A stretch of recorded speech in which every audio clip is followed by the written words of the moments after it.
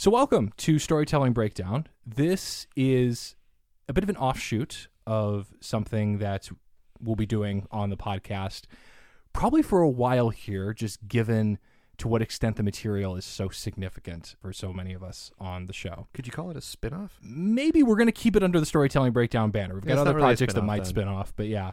So as you can hear, it's Steven and me on the mics right now. They say podcasts are a recording of a conversation you were going to have anyway, and we talk a lot about D&D. Way too much, maybe. Yeah, there was a time where we met once a week to just talk about running tabletop campaigns. It wasn't D&D at the time, but so, yeah, this makes sense. And that's history that we've covered, and we can kind of mention some of that kind of in brief here as we get going. When we first started Storytelling Breakdown, I think within like the first 10 of the blogs, you wrote a very good one about how you started planning to DM 5th edition and getting the books and going through that whole process. Oh, yeah. To build or not to build, I think, was one of them. Mm-hmm. And then I did like a top 10 aspects of a good DM and a top 10 aspects of a good player, which I polled people for. Like, hey, if you were to describe to me a good player or a good DM, give me some keywords or whatever. And we've, throughout the podcast as well, leaned into this territory a little bit, but I don't think we've given Dungeons & Dragons any exclusive time, maybe with the exception of like one of the spotlights. Because we've had, Caleb and I talked about RPGs when we did our community update for the second season or before the second season. Then we came back to that RPG conversation with you to talk about the Star Wars Fate campaign that we were running for Rogue Producers of Star Wars Story, which is still one of my favorite episodes. Yeah, it was fun. It was a lot of fun. And then I did a spotlight talking about one of the Critical Role Battle Royales because that was kind of a tipping point for me in terms of I can feel comfortable running D&D now. Like that was when I realized, oh, I understand how this works. I'm watching how this really, as you're first getting into it, complicated combat system works. And then once you see it enough and internalize it enough, it's really pretty straightforward. It can just seem like a lot if the plan is you're the one running it, if you're the DM. Yeah. Being a DM can be very intimidating, particularly when you're looking at a source book that is 200 plus pages long for just the DM, plus the 285 page player's handbook, plus the. It's very akin to directing a show, a play, or a stage show of some kind, because you've got so many moving pieces. Yeah, absolutely. And when you're just coming into it, I think eventually, though, it does become to feel very intuitive how the rules do actually work. So here we are to maybe discuss a little bit more about actual D&D. So let's explain what this is. We're looking into doing what's called a campaign diary, a concept I first became familiar with thanks to Matthew Colville. I don't think I've talked about him nearly as much on this podcast as I would like to, but he is very big in the world of Dungeons & Dragons and tabletop gaming and gaming in general. Just a lot of the things, I've watched so many of his YouTube videos where he talks about storytelling in different aspects. Well, he's got a whole series called Running the Game, which is absolutely amazing and was a godsend for starting to figure out, okay, do I feel confident enough to do this? And then it always felt wonderful to think to myself, well, there's something that I'm considering doing. Is it maybe a good idea? And then hearing Matthew Colville talk about a concept that, hey, this would be really good, or this would be something good to see at your table. And it's like, already doing that really feels like an amazing step in the right direction. Right. It's a shot in the arm. Okay, cool. We're moving in the right direction. Yeah. Oh, for sure. And what we want to do here, because you and I are now both currently running campaigns with several of our friends. I'm playing in your Curse of Strahd campaign. And I'm playing in your campaign. Yes. It has a name. Right now, I've been... Since the beginning, I've just been calling it Adventurers Assemble because that was the first name the group chat had when I first started rallying people together. So we're going to have a couple of conversations talking about organizing our games, session zeros, session one. I would like to also talk about the plot of how the first session played out, just because there was simultaneously a lot that happened and a lot that didn't happen given just how far we got in that first night. So we should be able to cover all of that just fine. And then we will do the same thing. I just, of course, name dropped one of the greatest campaign modules in the history of D&D, as well as one of the greatest villains. We will be getting to your Curse of Strahd campaign in a future episode. Oh, my word, yeah. And we'll have to rope Caleb in, too, because he's running a game, and Larissa is playing in mine. Yeah. We have so many connections with our team in D&D right now, so I'm so glad we're having this conversation. It's just too much for us to do in one episode of the regular season, so we decided to make a offshoot season. It's okay. Yeah, and these campaign diary episodes will come out interspersed with the as much as it can be regularly scheduled programming that you hear at the end of each month. Usually last Friday of each month is when we drop each new episode of Storytelling Breakdown. Yeah. Let's dive right into things, and I will give kind of a rundown on what led me into running the game and getting the players to the table and just getting to a starting point, and then we'll kind of talk about how things build up from there. I do have to give you credit and thank you for writing the blog posts that you did, because they started the wheels turning. Mm-hmm. And as I was looking for maybe another creative outlet, or realizing, okay, we were on a hiatus, still are on a hiatus from the Fate Core games. And well, how many times did I complain to you about the combat in Fate Core, in particular the combat? Yeah. And kept going, man, it works so much better in Dungeons & Dragons, with reserve the fact that the Force is not in Dungeons & Dragons. But, there were lots of times where I said, man, this is how it would work in D&D, but it doesn't really translate. Well, it's just easier to balance because there's such a massive precedent of here's how you create this thing within this system. Yeah. And I'm sure to a degree Fate has some of that. I have some of the books. I have not gone fully down the Fate Core rabbit hole. Right. But I think, yes, we were maybe asking it to do things that we didn't know how to implement as we were going forward. I think that's part of it. I think that is. And as we were building these villains that were supposed to scale with our players, we ran into a lot of troubles with either the villains being terrifyingly overpowered or underwhelming. And I think we got it sorted out eventually, but and we talked about that. But that was one of the things that I always complained about when we were running Fate, was that, man, this combat just doesn't seem to click. Yeah. And then I wrote those blog posts because I've been doing D&D for years, and I tried my hand at DMing a couple of times, and varying degrees of success. And then I wrote those blog posts. So we got the ideas firmly fixed in your frontal lobe there. Yes, you did. And I had been running the Fate campaigns with you. I had started out running the Suicide Squad sessions. Then we moved to the Star Wars sessions. We took a pause that actually started when we wanted to start the podcast, because it was fall of 2020 and I was looking at things and it's just like, okay, Storytelling Breakdown is not going to get off the ground if I don't have X amount of additional time to dedicate to it. And that coincided with the shift. And then eventually it's like, okay, I do want to build back into RPGs here. And maybe it's time to get back to something I've played, but not something I've run. Because I had played D&D before. I had only ever played 4th edition, because that was what Lucas Gerke was running at the time. And editions and different elements of the game is its own conversation and a rabbit hole I don't really want to go down, at least right now. Have that conversation at some point. Oh, yeah. I started in 4th edition. Yeah. I really quite enjoyed my time in 4th edition, and I like 5th edition better. Boom. There it is. And I think, and this is where I'm in this camp, if you see like conversations play out online and just different conversations about the different editions. If you are enjoying what the game is doing at the table, and you and your friends and your party, if you're the DM, if everyone at that table is enjoying the game, then you're playing the right system and it's working for you, and that's great. Absolutely. I have spoken about just to what extent, like, I loved having Lucas as a DM. He's amazing at it. It was a blast to play that campaign with Caleb and Autumn and Eddie. And then I went a few years without really touching D&D until kind of all at once you're starting the Strahd campaign, having conversations with Casey about it. And because a lot of the folks that we did bring in to the Fate Core side of things also avid D&D players. Yeah.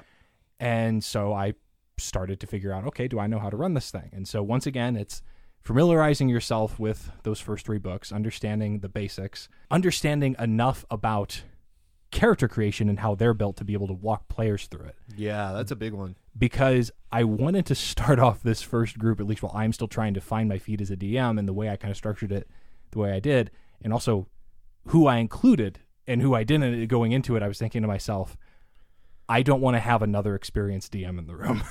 Yeah, because I thought to myself, I am going to be falling on my face repeatedly, especially in these early sessions. Let's get some experienced players. Let's also get some rookie players and see where this goes. And as I was, and we'll get more into the makeup of the party in a few minutes, I had looked into, I ended up double purchasing. I invested in the source books online, and then also realized I got to get physical copies. It's just so much easier to page through and go through and have a better understanding of the physical media. Helps so much. And then I started digging into D&D homebrew that I could find free online. So much stuff. There's so much. It's and insane. Some of it is incredible. Yeah. And some of it I look at and I go, ooh. all right, buddy, more power to you. I don't want it. You keep it. Well, but it's cool. yeah. It's such a cool community, I guess, to Yeah. look into. And I have to shout out to one particular creator who I have never met, never had a single even online interaction with, but I might send this episode to, because this episode's going to have the words "Welcome to Merktown" in it, which is what I ultimately called my first session, and it was the name of the city where the campaign started for the players. And it comes from a homebrew creator, DM Dave, I believe, is what he goes by online. And he has so much content that's out there. He is on Patreon, and I would recommend supporting him to an extent, especially if you start to, as I did, take advantage of a lot of his content. He has a book for the setting and the world that it's in, and I started to look and learn more about, okay, this is the continent, this is the culture, these are some of the major players, and started to see all these different modules coming together, and I realized, this could be an opportunity to kind of build my own campaign and have the players going from this scenario in this city, this scenario in this location, and kind of bounce around a little bit, try to make that feel as organic as I could, but also do what I felt like Lucas did an amazing job of, and that was centering the story of the campaign on the players and on their characters.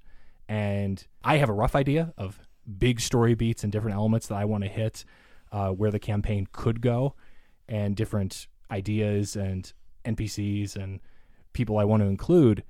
But I also wanted to make sure, okay, as each player comes to the table with their character concept, how does that change the world? How are they connected to the world? Those connections started to form up, and I guess now would be a good time to kind of talk about finding the players and the character creation process. Because, I mean, if you're, running your own campaign as opposed to like what I'm doing, the characters are going to form more of the story than, say, running a module like Curse of Strahd, where the story is kind of, to a degree, set in stone, and you guys are kind of just working your way through it, which we'll get into in a different episode. But yeah, so I think now is a good time to bring up your characters, your players, because that's going to form, as we go forward in these episodes, what happens in your campaign. All right. Let's start with the characters whose creation I had maybe a little more to do with. So we'll start with the newer players. Actually, let's start with the player our audience would be most familiar with at this point, which would be Larissa. Yeah. And she is playing... I'm sorry, because Larissa is a small in stature person, not in personality. She's got a big personality, and we love her dearly, but she's not a big person. And she's playing a barbarian. And she's playing this massive barbarian, and it's just such a wonderful dichotomy that I can't help but laugh. Yeah, so she is playing an Aasimar barbarian named Gorg, who looks and sounds like... Craig Ferguson. Yeah, who sounds like Craig Ferguson and looks like his character from How to Train Your Dragon to an extent. He has a peg leg, a big helmet with horns on it that are downward facing. He looks Viking-esque. He's got pretty high charisma and very low intelligence, as is sometimes the case with your barbarians. And comes into battle wielding a great axe and a great club, and is not the frontline fighter you want to run into if you're one of the bad guys. And it's not the frontline fighter you want to run into if you're part of the party. I'm pretty sure I got thrown out of a window by that character specifically. No. I got thrown out of the window by somebody else. I landed on that character. Yeah. Beside the point. Oh, my goodness. And I'm going to leave that description there because, again, as we go through these, I don't want to spoil future episodes. So that's kind of everything you need to know about Gorg to start things off. Aasimar, barbarian, blonde hair, helmet, really large axe. Sounds like Craig Ferguson to an extent. And, okay, we've got one of our martial classes. Only the left ones. What's with that? All right, let's stick with Marshall and go to the character my wife was playing, because I wanted her to have her first opportunity to play and be a part of a D&D campaign. And so the concept we landed on, because she wanted to be a rabbit, was having her play a rabbit folk rogue named Delilah, whose speed is absurd. She has dark brown fur, wears a lot of black and purple, armed with daggers and a rapier. A golden carrot dagger, specifically, that you built. Those would come later. She's also armed with another magic weapon that will come up in our conversation, because she got it in session 1. And it's maybe one of the best examples of me not knowing what I was doing yet as a DM. Anyway, so enormous barbarian, tiny bunny. they also came into the story already knowing each other. But now, and I'll kind of get more into how the narrative is built once we have all of our players. Third player at the table, a mutual friend of ours, Nicole. Yep. Playing an elven fighter named Civ. Dark hair, kind of copper meets olive skin tone. Obviously, well over 100 years old, given elven lifespans. Yes, Wood Elf. Usually armed with a long sword, though she also of late has been favoring a short sword and scimitar lineup to be able to get the two-weapon fighting thing going. Nicole and I built her with Nicole basically saying, I kind of wanted to be like Aragorn, and I said, well, for the irony of Aragorn being a ranger with what you want to do with your character, we need to go with fighter. I mean, the Lord of the Rings characters don't really fit classes very well. Gandalf's actually a paladin. I can go into that some other time, but that's my hot take there. Gandalf's actually a paladin. Oh, my goodness. And so all three of them built their characters with me, partially using D&D Beyond. We've since gone completely freehand, mainly because there's been enough homebrew that it just doesn't work anymore to use D&D Beyond. I love D&D Beyond. It's a great resource. I'm not a fan of the fact that I have to rebuy books if I want to have my physical copies and my digital copies. And that's the downside, is that you can get like up to 6 characters with just your email. You don't have to pay for anything. But those characters are going to have limitations. They have a lot of limitations. There's a lot more you can do with that physical character sheet in your hand, which honestly, I do that now because you're the one who is like, but I can do this. And you're holding your character sheet in front of me and I'm going, I can't do that because I don't want to pay for it. Well, it's one of the most liberating aspects of the game is learning how to build them freehand. It really is. I think so. I completely agree now. And I think once I had run maybe 5 or 6 sessions, I committed to finally figuring that out. And that also happened because I was realizing, there's some... Not really. There's just been some characters, they haven't fit... I wouldn't call them... Well, I guess they are still NPCs. I wouldn't call them DMPCs because my plan was I'm going to run them for a session and they'll pop up later. That's an NPC. Yeah. They're party adjacent, but they are not a member of the party. NPC with a stat block. Yeah. And so building some of those characters, I realized if I do enough of this, I need to know how to do this freehand. Mm-hmm. Meanwhile, speaking of creating it freehand or however you want to do it, I had 2 other players, the experienced players, who I talked about the concepts. They told me what they wanted to do. Once we assessed, that would fit into the world, fit in the story, go ahead and do it. We had another friend of ours named Katie come in with a tiefling sorcerer named Noreen. And we had our friend Megan come in with a half-elf artificer named Ada. And Katie and I worked more on Noreen's backstory. I'm going to stop there because that will matter as we get deeper and deeper into the campaign. Cool. Likewise, Megan gave me plenty of opportunities to tie Ada into the world and kind of figure out, okay, it was logical to then have she and Civ grew up in the same location. Mm-hmm. They're longtime friends now traveling together and have come into the party in this way. And then Gorg and Delilah and Ada and Civ find Noreen. They travel together for a few weeks, and then eventually they end up in a small port city called Merktown. For those of you in the back of your minds going, Artificer, what he said is actually the correct pronunciation, and it drives me nuts. But Artificer is actually correct. I'm sorry, dear listener. He's right. Just go with it. And I think blame...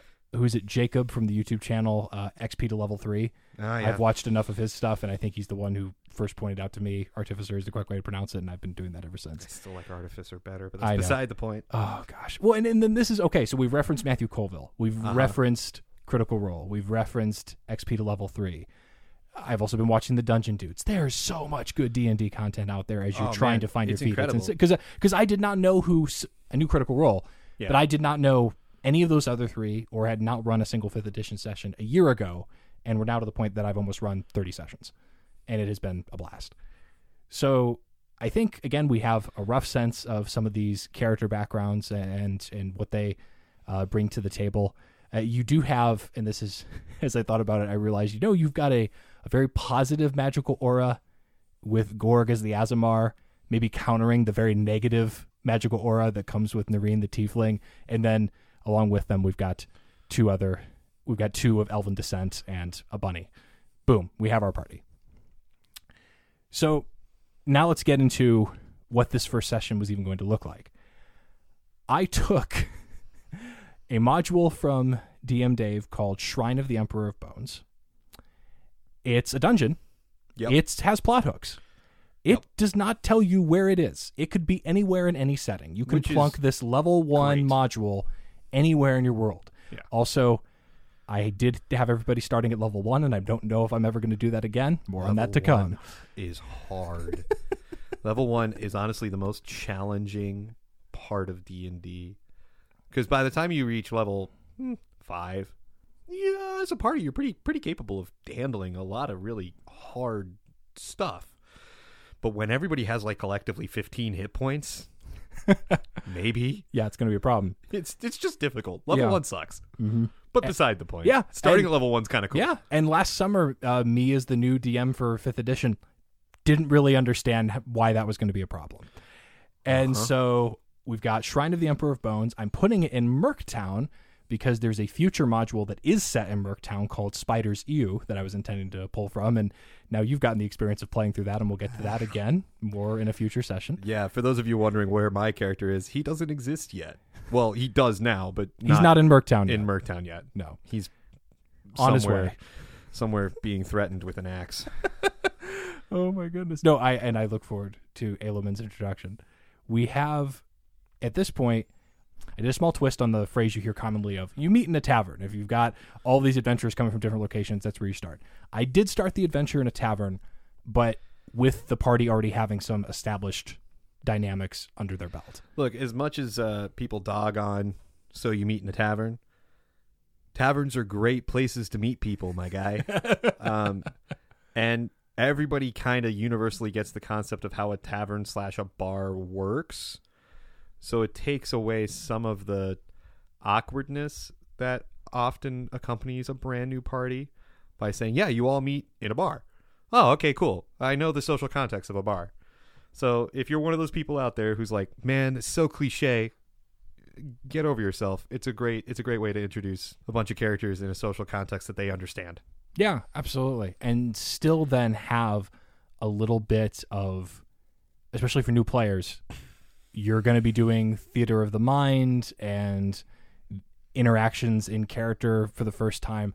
I wanted to make that as smooth as I possibly could.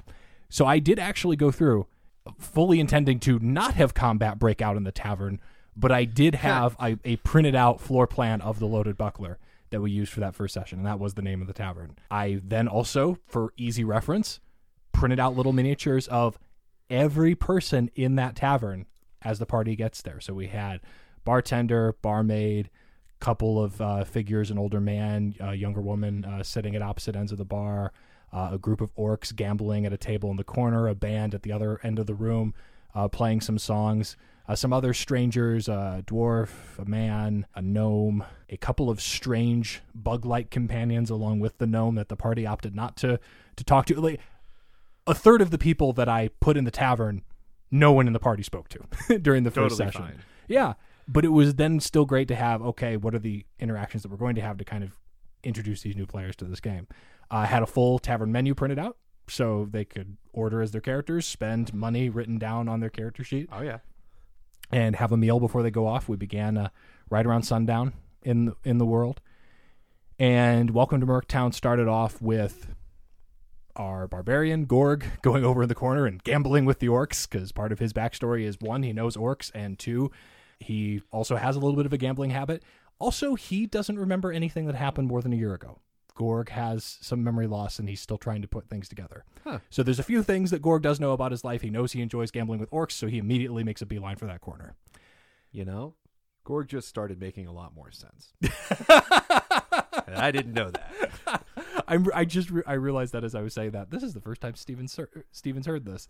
Yeah, Gorg has no idea where he was at any time before a year ago. He doesn't know anything about any of it. Way to go, big man. Yep. Way to go. So he goes into the corner, gambles with the orcs, ends up winning some gauntlets from the orcs, which ended up being a powerful magic item, and me being not an experienced DM, ended up being a magic item that would allow Gorg to cast Flame Blade, which is a spell that requires concentration, which is not going to work very well if you're a barbarian that rages.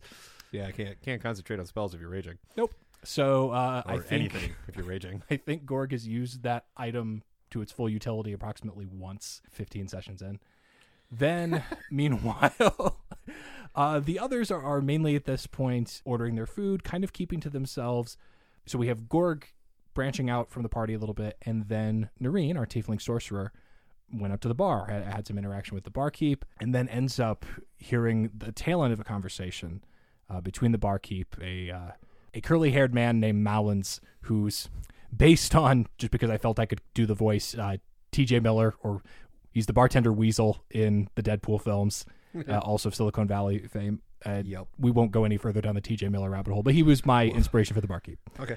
Having a conversation with this older wizard named Thestro, who I decided to, hey, let's make this guy feel familiar to the party right out of the gate. Visually, Michael Gambone.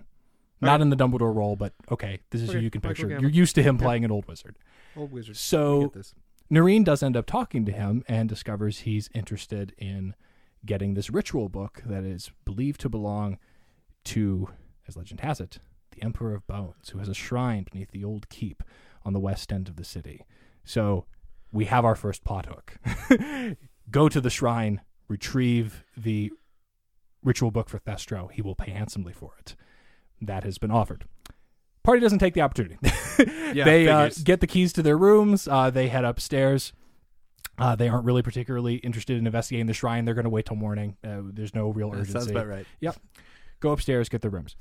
As they're upstairs, they do look across the town from the second floor of the Loaded Buckler, and they can see some light in the distance. They can hear maybe a bit of a commotion. The perception check takes the form of Delilah's got very good and very large ears, being rabbit folk. Gorg holding her out the window and just going, hear anything? Very Rafiki and Simba-esque. At which point Delilah reports, yeah, there's definitely some shouting voices and commotion going on the west side of the city. We should probably investigate. At which point they realize that there have been some children that have disappeared into the shrine and have not come out yet. And you have everybody from the town's guard to the concerned parents to the local magistrate, all waiting to see who can do something about this. And our 5 adventurers have shown up and are ready to descend into the shrine. There we go. Yes. So missing kids. That's how you get them every time. Yeah, I was going to say, first plot hook didn't do anything. Second plot hook, okay, we're in. That's how you determine what kind of party you have. Mm-hmm. They didn't take the plot hook where they're going to make a bunch of money. So we have a lawful good party? Question We have mark? a chaotic good party. Yeah, I think fair. pretty sure that's Delilah's alignment, Civ's, and Gorg's, if I'm recalling correctly. And then I think Noreen and Ada are neutral variations in a couple different directions there. So they've arrived on the west side of the city. There's a temple nearby. There's also some temple acolytes who are concerned, who also are well aware of the fact that there's an evil presence beneath the shrine, and you just don't go in there. In fact, that should have been something the kids should have known, so why they even went into the shrine in the first place is a mystery. This is where maybe we can pause a little bit and I can describe where new DM me was at this point. Okay, we've gone through the encounter at the Loaded Buckler. The hooks have eventually played out, even if it took a second one, on top of the interactions in the tavern. 2 out of 10 of the possible conversational routes that could have happened in the tavern were triggered. 8 were left untapped, although they did include some interactions with characters who have since been introduced in the campaign, so more on that later. And at this point, we have, okay, our fighter and artificer ready to charge in and see what they can do. Our sorcerer, who's aware of and I believe Noreen did share with the rest of the party, hey, I had this conversation with this guy. If we're heading here, we should also be on the lookout for this ritual book, so everyone knows what the stakes are. And they, after a brief interaction with some of those NPCs outside of the keep, are ready to head into the old ruin and down into the shrine below. This is actually a case of, given to what extent we've played this out, I've actually sent you Shrine of the Emperor of Bones. Yes. Any thoughts or observations or things you want me to touch on as we start to get into this first run down the rabbit hole? It's really difficult for a level 1 party of less than 10 people. Okay. There's a lot of things in that could deal some enough damage to kill a player. Mm-hmm. There was a fair number of things where I'm like, ooh. In particular, the Emperor himself was actually pretty tough. Yeah. And for a full party, okay, yeah. As long as they make it through the rest of the dungeon without running into any major problems. Which we're about to get to. Right. They should be fine. There was a puzzle in it, isn't there? Yes. Well, it's got a little bit of everything. Yeah, a little bit of again, everything. shout out to DM there's Dave. Yeah. A couple of nice traps. There's some other creatures lurking about. And so, like, just at the glance over I've given it, I was like, man, a level 1 party would have some trouble with this. It's like almost like Death House. Death House can very quickly kill a party of level 1 players. I think that if you don't get really good rolls. Though to contrast, for those familiar with Death House from Curse of Strahd, the shrine has like 8 chambers. It is a Death much House is smaller actually dungeon. designed to take you all the way through level 3. Yeah. Oh my goodness. So you go from level 1 to level 3. By the time you finish Death House, you should be at level 3, or you're dead. Fair. Those are the 2 options. Indeed. And they go into the first chamber, descend down a flight of stairs, and once you've scanned through the darkness, if you're a player that has dark vision, you can get a sense of a shape that's lumbering towards you, recognize some features if you're familiar with creatures of the world of D&D, and you see a beak and a very large oval face and some fur and feathers and these large lumbering hands with claws, and you're looking at an owlbear at first glance. And as it gets closer, you realize it's a zombie owlbear. So woof. there's no animal handling check in this scenario. We're heading into combat. Everybody roll initiative. Where's so the we have our cleric when first. you need one? Yeah. Oh, wait. You don't got one. Not yet. No clerics. So, yeah, we at this point have, and I did actually, this worked out well. Our casters are Noreen and Ada, played by the experienced players, and I did warn both of them, you might want to have some healing stuff in your kit. Yeah. Yeah, because you don't have the bard yet, who I've got some healing stuff when I show up, but there isn't a designated healer for that party. No, and there definitely wasn't during this session. Yeah. So everybody rolls initiative. The owlbear is moving towards them out of the shadows. First up in the initiative order is Civ. She's towards the back of the group in the walking order, but given where the initiative landed, she charges past everybody, clears the rest of the stairs, comes out longsword at the ready, and her first roll in the first combat of the first session of the campaign was a natural 20. So the fighter hits this thing hard right out of the gate. And from there, our casters are delving into their spell books. We've got Delilah throwing daggers. We've got Gorg going at it and attempting to hit it with his massive weapons. And the killing blow was actually dealt by Delilah as she got it behind it, so it would be flanked and she'd be able to do a sneak attack on it. Sneak attack.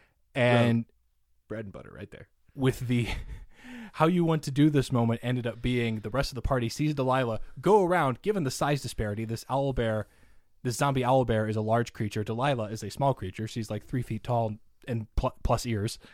So she vanishes behind the owlbear.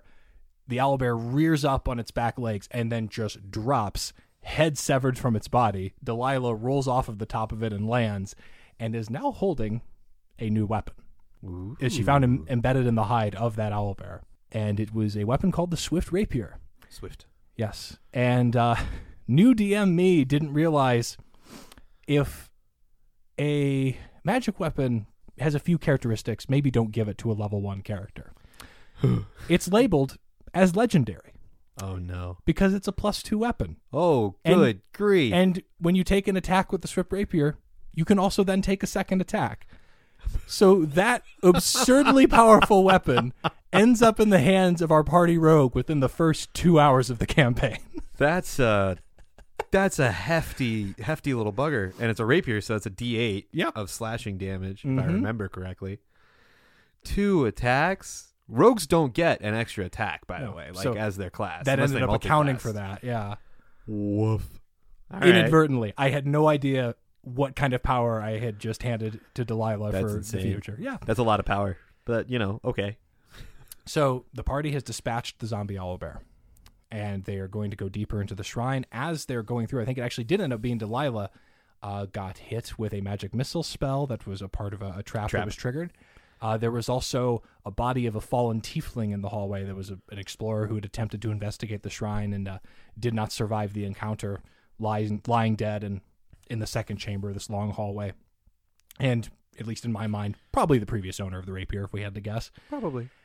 And so the party investigates. They decide, okay, dead body, let's go down a different hallway. And so instead of going down straight, they take a different corridor that goes to the left. In a chamber they eventually end up in, as they take a left, then a right, then another left, they're in a chamber further down the way. And they find that chamber completely littered and covered with spiderwebs from floor to ceiling, wall to wall. The room is covered in them. And that's when you turn around and go the other way. They would have, except 2 of the children they were looking for are trapped in the webs. So the party goes up and is attempting to get them free. Noreen, making a very good decision right out of the gate, is using Mage Hand to clear the webbing because the Mage Hand is not going to get stuck, and is going through, pulling the kids free and doing what she can to clear the space. And then this is where new DM me made his first spectacular miscalculation, or if you're keeping track, another spectacular miscalculation for that this rapier first session. might be a spectacular miscalculation, as well as the gauntlets of flame for a party member who rages. So that's also true. This is going to be the third, and I knew, okay, I'm running Shrine of the Emperor of Bones, and I'm setting it in Merktown, which is based out of Spider's U and has its own monstrous encounters and creatures. Venom crawlers. Yes, indeed.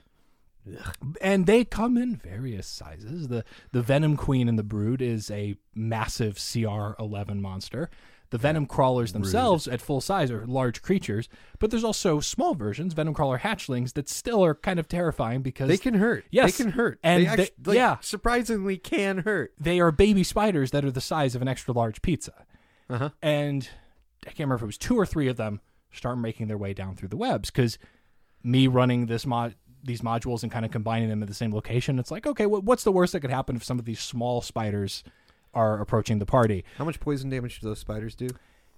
And also worth mentioning, Spiders U is scaled for a party at a combined level 3, not combined level 1. So the first spider lands a hit against our Artificer. Actually, I can't remember if it was the first hit, but it was the first failed save. There you go. Because as soon as that poison damage went through at full strength, it did 9 hit points worth of damage, which was Ada's HP, and our Artificer drops. Yep. So the 2 kids are free. Oh, good. But the Artificer is down. Yep. After a medicine check to stabilize her and using some of what they have at their disposal, they are able to realize, okay, we need to have Gorg carry the Artificer out, along with Civ, who obviously is incredibly concerned that her longtime friend has fallen in battle, and the party is going to retreat. They're not going to be able to handle the shrine in this first go. With Gorg and Civ carrying Ada in their arms, and Delilah and Noreen leading 2 of the 5 children, there's still 3 more that are believed to be missing, the party departs from the dungeon.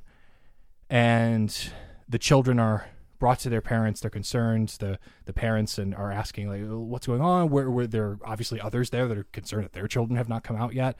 The magistrate is interested in sending in backup, but he would much prefer to do that if they knew everything that was down there, and the fact that one of the adventurers that just went down has come up on her back is not helpful. Door. Yeah. So they are not immediately sending in backup, but one of the watchers in the crowd at this point is Thestro, that old mage from the tavern, and he offers help. He knows of a contact who might be able to get Ada back on her feet again, as well as perhaps some backup for the party when they go back down into the shrine. And he is concerned about the children because they don't remember why they went down there. And freaky. Yeah, they've come back up. They don't know why they went down there. They don't know where their friends are. The 2 of them were in the one chamber, but much of the rest of the shrine remains unexplored as the party exits the dungeon. Thestro watches the children interacting with their parents and is talking to the party, but he looks right at Gorg as he says what ended up being the last line of our session. Well, I know the victim of a memory charm when I see one.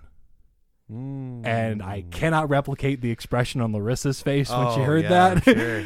That was the note that we ended Welcome to Merktown on. Yeah. All right. Session 1 in the books. Yes, indeed. Lots going on there. Yeah, as well as episode 1, because we'll come back to where this adventure picks up in a future campaign diary. I have been keeping close count of my own campaign. I don't recall off the top of my head how many Strahd sessions we've run at this point. I have no idea. See, but, this is one of the biggest differences between you and me. I know what's happened, and I can keep a pretty good accounting of what's going to happen and where we're at currently. Mm-hmm. I have no idea how many sessions we've actually played. That's just not one of the things that I've kept track of in the way that I keep notes. Is not this happened session 1, this happened session 2. It's much more fluid in my brain, and I keep notes on like the big things. So it'll be kind of interesting as we go forward talking about our campaigns. I think the conversation is going to be very different when we talk about Strahd versus Bud and we talk about Adventurers Assemble.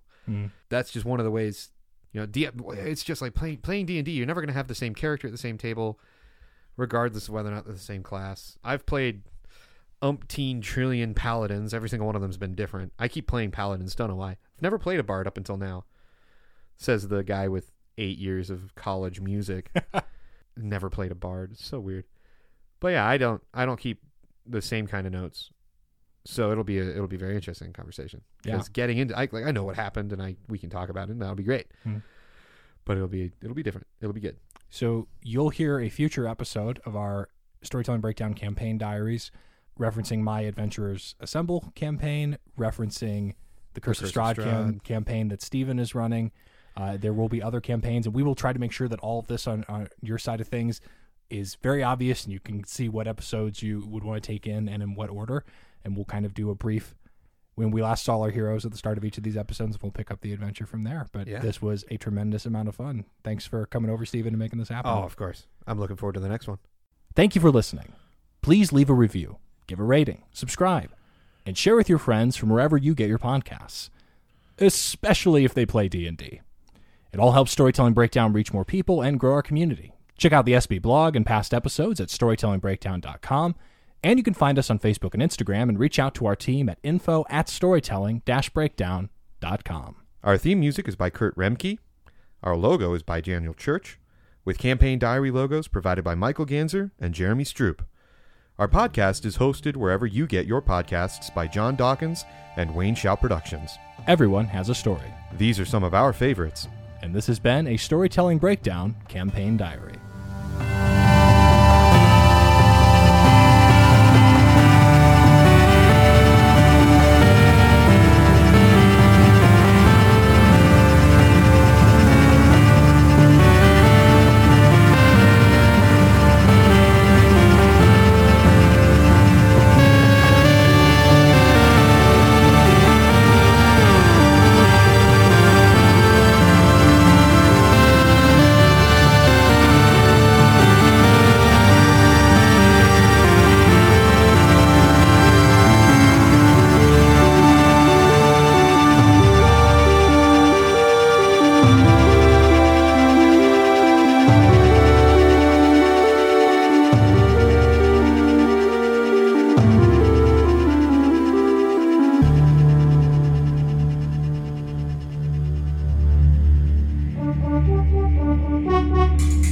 WSP, Wayne Shout Productions.